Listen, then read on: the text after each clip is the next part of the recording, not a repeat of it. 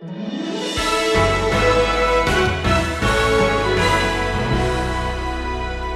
there anything in your past that causes you to wonder if you're outside the reach of God's grace?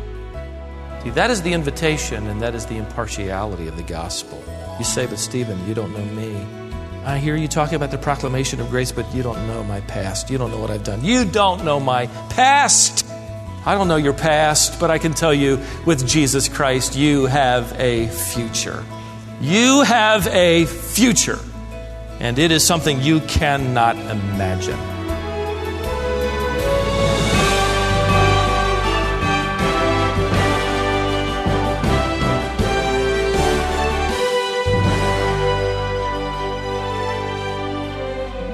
The remarkable truth of the gospel is that no matter what you've done, you're never outside the reach of God's grace.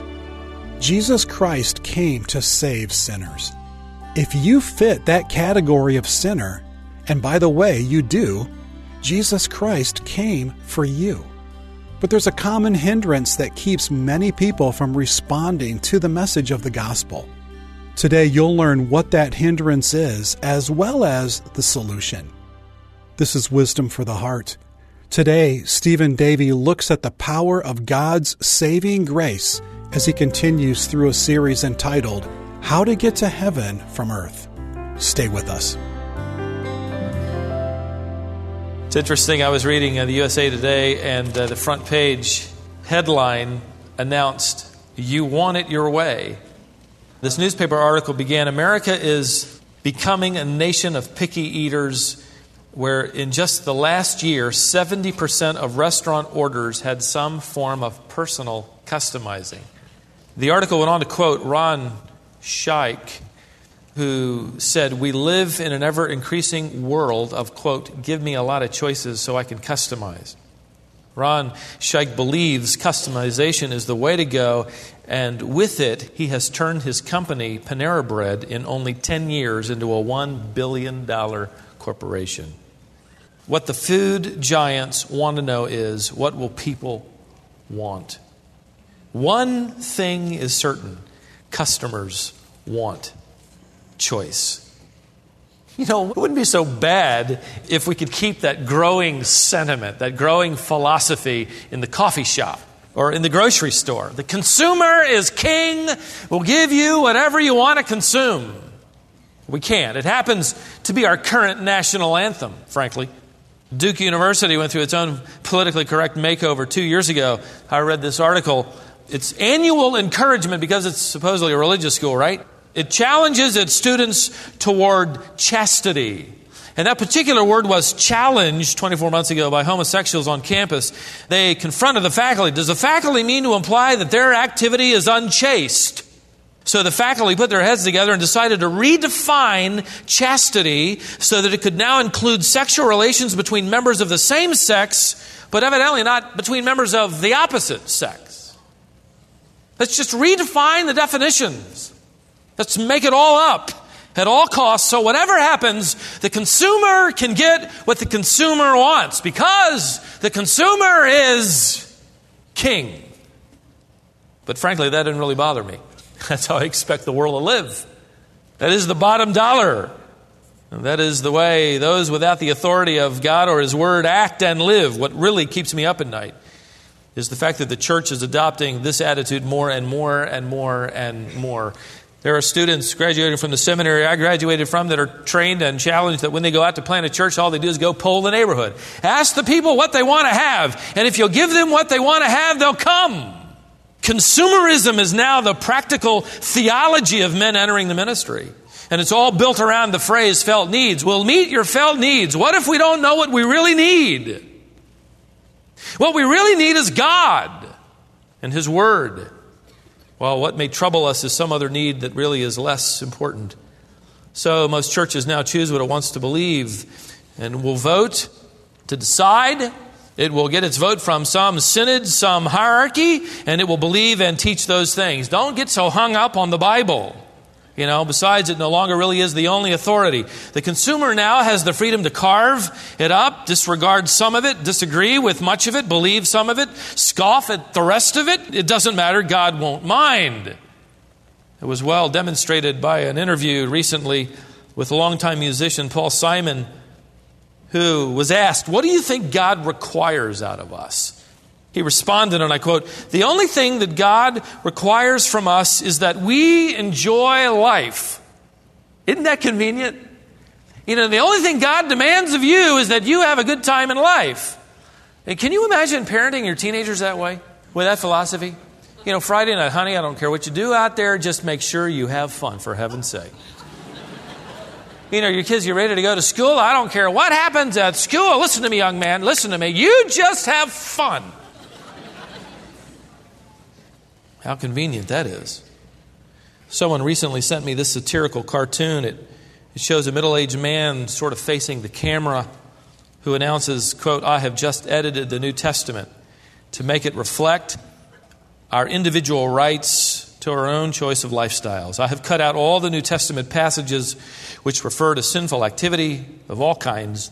Then I went on and took the liberty of removing all of the offensive sections which seem to inflict archaic biblical notions of authority and morality, leaving only one non-offensive verse: Jesus wept."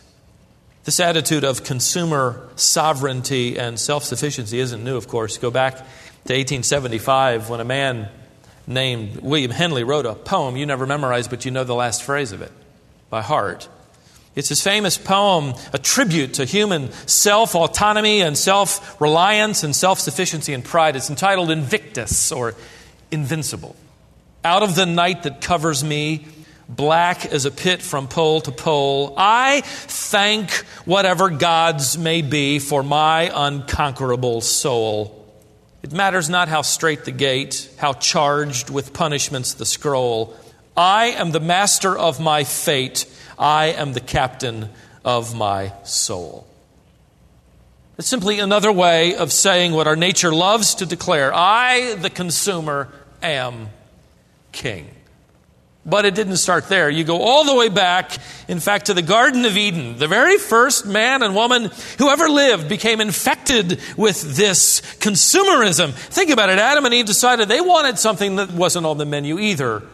We will eat whatever we want to eat. We will believe whatever we want to believe. And they did. And then God visited them and they discovered the harsh, absolute reality that they were not king. God was king. Now in Romans chapter 10, Paul is in the process of telling his world of consumers and ours a number of things. Primarily, they're not going to get heaven the way they want it. They're not going to get to go the way they think they want to go. They're not going to be able to redefine God. They're not going to be able to redefine salvation. This is the absolute truth from Paul's inspired pen. And it sounds like bad news, but eventually becomes very good news. Let's rejoin our study and let me show you where. In Romans chapter 10, verse 11. In this first of three things I want to give you, this is first of all the invitation of the gospel. For the scripture says, and you ought to stop there long enough to understand, this is not the opinion of Paul. This is not the opinion of man. This is the opinion of God. The scripture says, whoever believes in him will not be disappointed. Would you note that Paul does not say whoever believes in himself? Whoever believes in the church even. Whoever believes in the latest spiritual fad, as long as you believe in something, God will understand. No, Paul says very clearly, whoever believes in him. You ought to circle the word him. You might ask, who's him? Well, go back to verse 9 if there's any question. That if you confess with your mouth Jesus is Lord and believe in your heart that God raised him from the dead, you shall be saved. For with the heart man believes, resulting in righteousness, and with the mouth he confesses, resulting in salvation. For the scripture says, whoever believes in him, the antecedent is our Lord Jesus Christ. And this is the invitation of the gospel, whoever believes in him.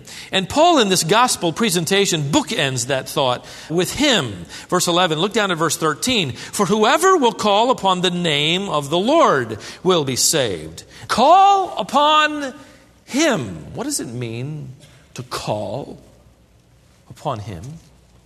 Let me give you 4 things. It means, first of all, to acknowledge Him. In the book of Genesis, it says, there came a time when men began to call on the name of the Lord. In other words, they began to acknowledge His sovereignty and authority over their lives. It means to acknowledge Him. Second of all, it means to praise Him. David wrote in Psalm 145, make glad the soul of your servant. For to you, O Lord, I lift up my soul. For you, Lord, are good and ready to forgive and abundant in loving kindness to all who call upon you. It means to identify with Him. Thirdly, Paul wrote to the Corinthians, to the church of God which is at Corinth, with all who in every place call on the name of our Lord Jesus Christ, their Lord and ours. In other words, calling on the name of the Lord becomes an identifier of the believer with this object of identification who is Jesus Christ, their Lord. To call on Him means to identify with His nature and His name, His deity, His attributes.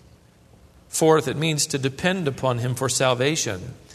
In another song, David sang these words, I called upon the name of the Lord.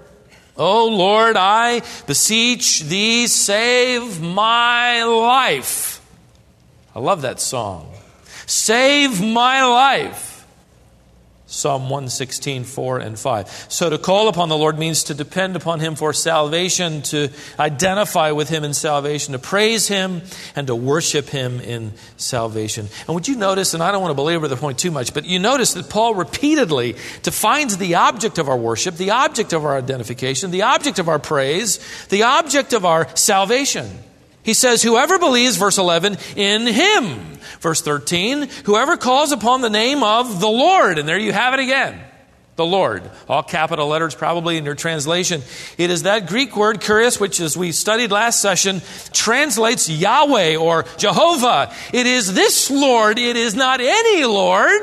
It is not one you make up. It is the Yahweh enfleshed. It is this Jehovah, God, among us. Paul is saying, in this invitation to the gospel, I invite you to this Lord and Savior. You see those 2 titles used repeatedly, don't you? Lord and Savior, Lord and Savior, Lord and Savior. Think of these 2 titles in this way. Lord is a reference to who He is.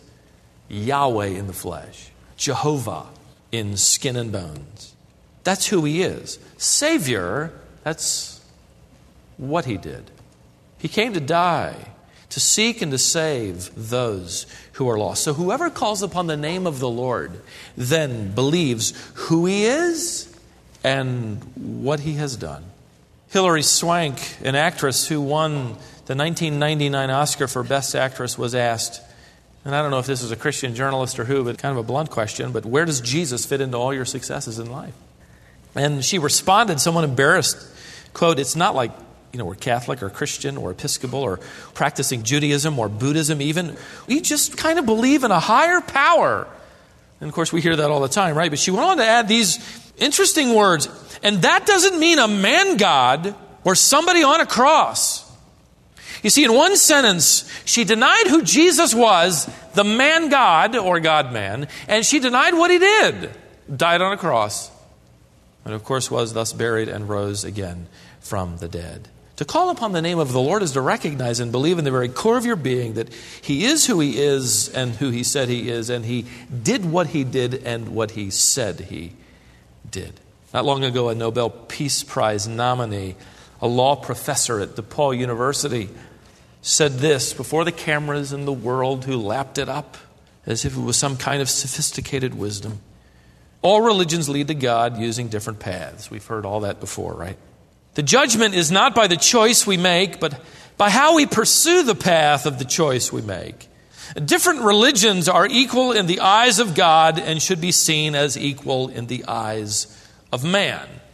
So which God is it? Could it be a contradictory God to another God? Could it be the god of India, Kali, whose temple I visited, and I saw her picture, the goddess with her long tongue hanging down to the ground, ready to lap up the blood of sacrifices? Is it that God, or is it the God of the Old Testament? Is it the God of the revealed in Christ? Which is it? Is it that the law of non-contradiction no longer exists? That two separate contradicting beliefs could somehow both be right? Listen, my friends, if that man were to take his logic back into his own field of law and to the decisions of the court, we'd have social chaos in a few days. If he were to take that logic into the field of science and physics and geometry and rhetoric, he would fail, and so would we every class. But you take religion, and it doesn't matter. Now you can move in with that law of contradiction, and it doesn't matter what God you believe. Suddenly, God just becomes so simple-minded and absent-minded that he really doesn't care how you come, just as long as you're having fun on the way. Remember, the consumer is king, whether you're choosing 19,000 different options for coffee or between 19,000 gods. This is the invitation of the gospel. Secondly, I want to show you the impartiality of the gospel. Now look back at verse 12. For there is no distinction between Jew and Greek, for the same Lord is the Lord of all. That didn't even shock you, did it? There wasn't any hair on the back of your neck that immediately just stood up. But to the reader here it did. See, it's difficult to imagine the shock of this truth that Paul presents once again. But think of it this way. As shocking as it is to your friends, maybe even your family, your co-workers, those people on that campus, those professors, those shop workers, whoever it is, as shocking as it is to the people in your world to hear you say that salvation can only come one way, it was equally shocking to the Jew to read here that salvation could come to more than one race, Jew and Gentile. You can't imagine it. As irritating as it is, and people say to you, you mean to tell me that you believe that only those who believe in Jesus Christ can go to heaven? The Jew would be saying, you mean to tell me, Paul, that the Gentiles can go to heaven with Jews? He is preaching a politically incorrect message to them. But it isn't new. In fact, chapters 9 and 10 of Romans quote more Old Testament passages than any other two New Testament passages in the entire New Testament. All Paul does is string one to the other. What I just read you is quoted by Isaiah, and Paul's quoting him rather loosely. He's quoting the prophet Joel here. The plan of salvation has always been faith in God's redemptive plan and person. The Jews were entrusted with this. They were to be the blessing to the nations of the world. Through them, Paul has already taught us in Romans 9, came the law and the prophets and the covenants and the blessings and the patriarchs and the Messiah. Go as evangelists in the world and tell them this. But they hoarded it. They kept it. And by the time of Paul, they had developed a lifestyle that was anything but loving and compassionate and evangelistic. You know, in the first century, when a Jew would return from abroad, before he would come to the city limits of his city, he would take off his shoes and he would shake the dust out of them and dirt, and he would brush his clothing and he would get all of the dust and the dirt off of him. Why? Because he didn't want to defile the Holy Land with Gentile dirt. They developed isolating customs in dealing with Gentiles. They wouldn't enter a Gentile house. They wouldn't shake a Gentile hand. They wouldn't eat or drink from a Gentile cup or plate. They wouldn't as much as get near one if they could help it. Every morning an Orthodox Jew would pray, and among other things he would say, "Oh God, I thank you that I was not born a Gentile." See, that's why it was so amazing that Jesus sat by that well, and I think it's John 4, and here comes the Samaritan. They were even worse off. That was a mixed blood, Gentile and Jew. They were hated even more by the Jews. They wouldn't even speak to a Samaritan.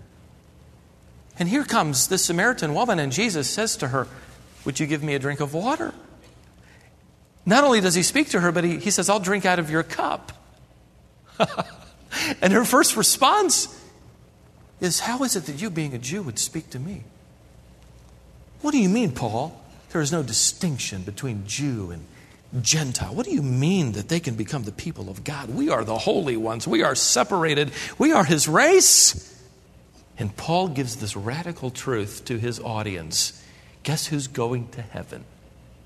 Gentiles, along with Jews, if they come to the name of the Lord.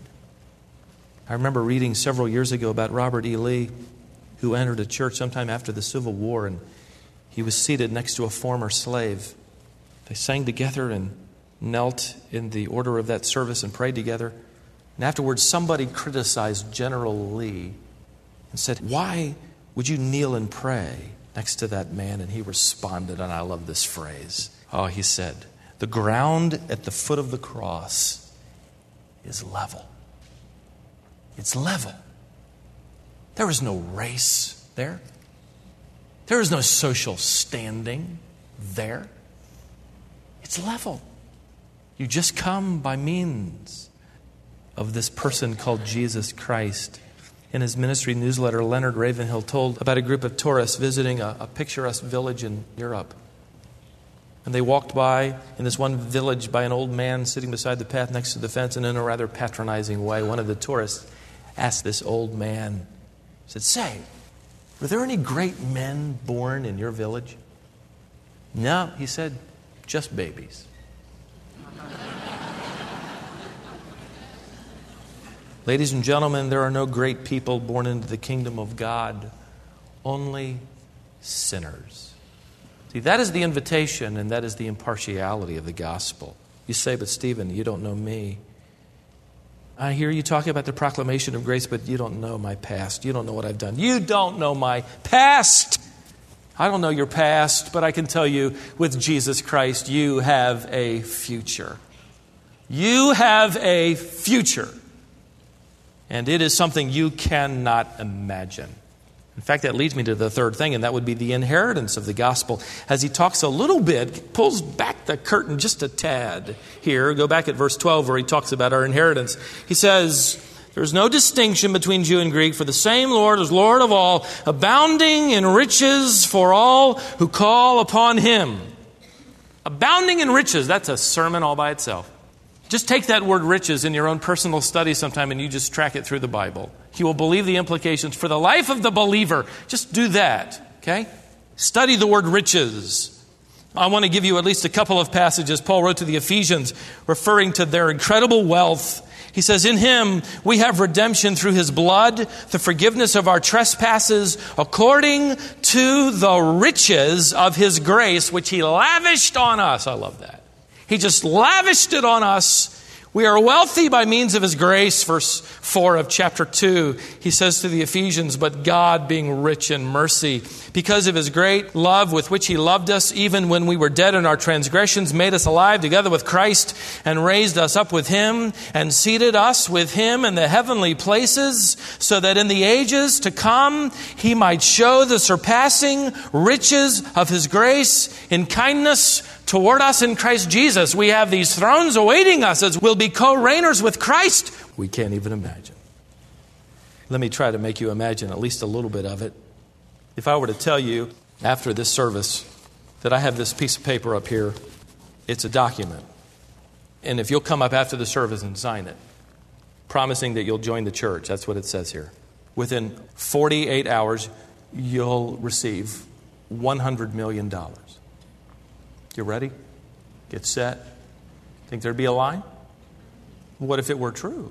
You sign here, you will join the church, and you're going to inherit $100 million. But not just that, I'm going to give you the keys to your own new personal estate, orchards and gardens, and you can have your own river flowing through it. And you can sit by it, you can swim in it, and you say, "Oh, Stephen, I don't have any strength left to swim." Oh, well, that reminds me, I'll also give you a potion that will sort of revert all the effects of age and return you to a youthful age and health, and it's going to free you from all your diseases and all your aches and pains in life, and you're going to stay that way the rest of your life. And it's all yours. Just sign right here. It's all yours. Dear friends, most of us in this auditorium will experience everything I've just said and so much more within the next 48 years. Guaranteed. Some sooner, some later. Not because you joined this church, but because you joined the family of God. You took Paul at his word And at some point in your life, you called on the name of the Lord for salvation, and you were saved. And within 48 years, you had that new body, that new mind, that new memory, sinless perfection, a new earth to explore and enjoy, a personal residence with a river of life flowing through it. Gold, so commonplace, you walk on it. It's pavement. Imagine that. Never a sad thought, ever again. Not a sinful thought. Nothing along those lines. We cannot imagine the external and the internal riches of God through Jesus Christ. But Paul, in this chapter, lays, as it were, the responsibility at our feet. And it's very interesting to me how he presents this. He, in effect, says, if you want this, ask. But you have to ask the Lord, Jehovah. You have to believe in who He is and what He has done. For those who don't, perhaps it's because they want to be king for now and refuse the King of Kings. And maybe you're here like that and you're going to say, no. I'm going to continue to parrot the words of Henley, who wrote with what I believe futile courage and misguided faith. Out of the night that covers me, black as a pit from pole to pole, I thank whatever gods may be for my unconquerable soul. It matters not how straight the gate, how charged with punishments the scroll. I am the master of my fate. I am the captain of my soul. And maybe you can parrot the words of an anonymous Christian who many years ago wrote a response to Henley's Invictus that goes like this. Out of the light that dazzles me, bright is the sun from pole to pole. I thank the God I know to be for Christ, the conqueror of my soul. It matters not though straight the gate, He cleared from punishments the scroll. Christ is the master of my fate. Christ is the captain of my soul. The consumer is not king. Christ alone is king.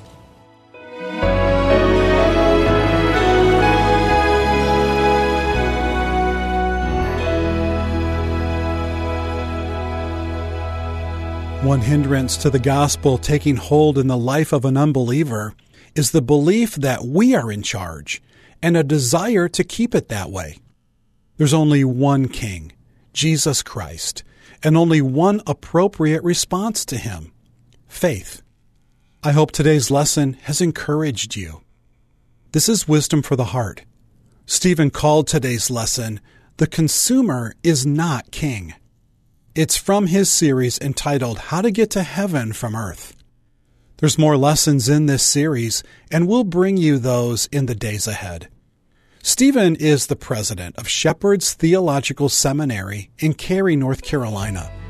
You can learn more about us at wisdomonline.org. At the bottom of that website is a link to Shepherd's Seminary if you'd like information about how you can pursue graduate-level theological training. The school offers in-person training in North Carolina, Wyoming, Texas, and Florida. Visit wisdomonline.org to learn more. And then join us next time here on Wisdom for the Heart.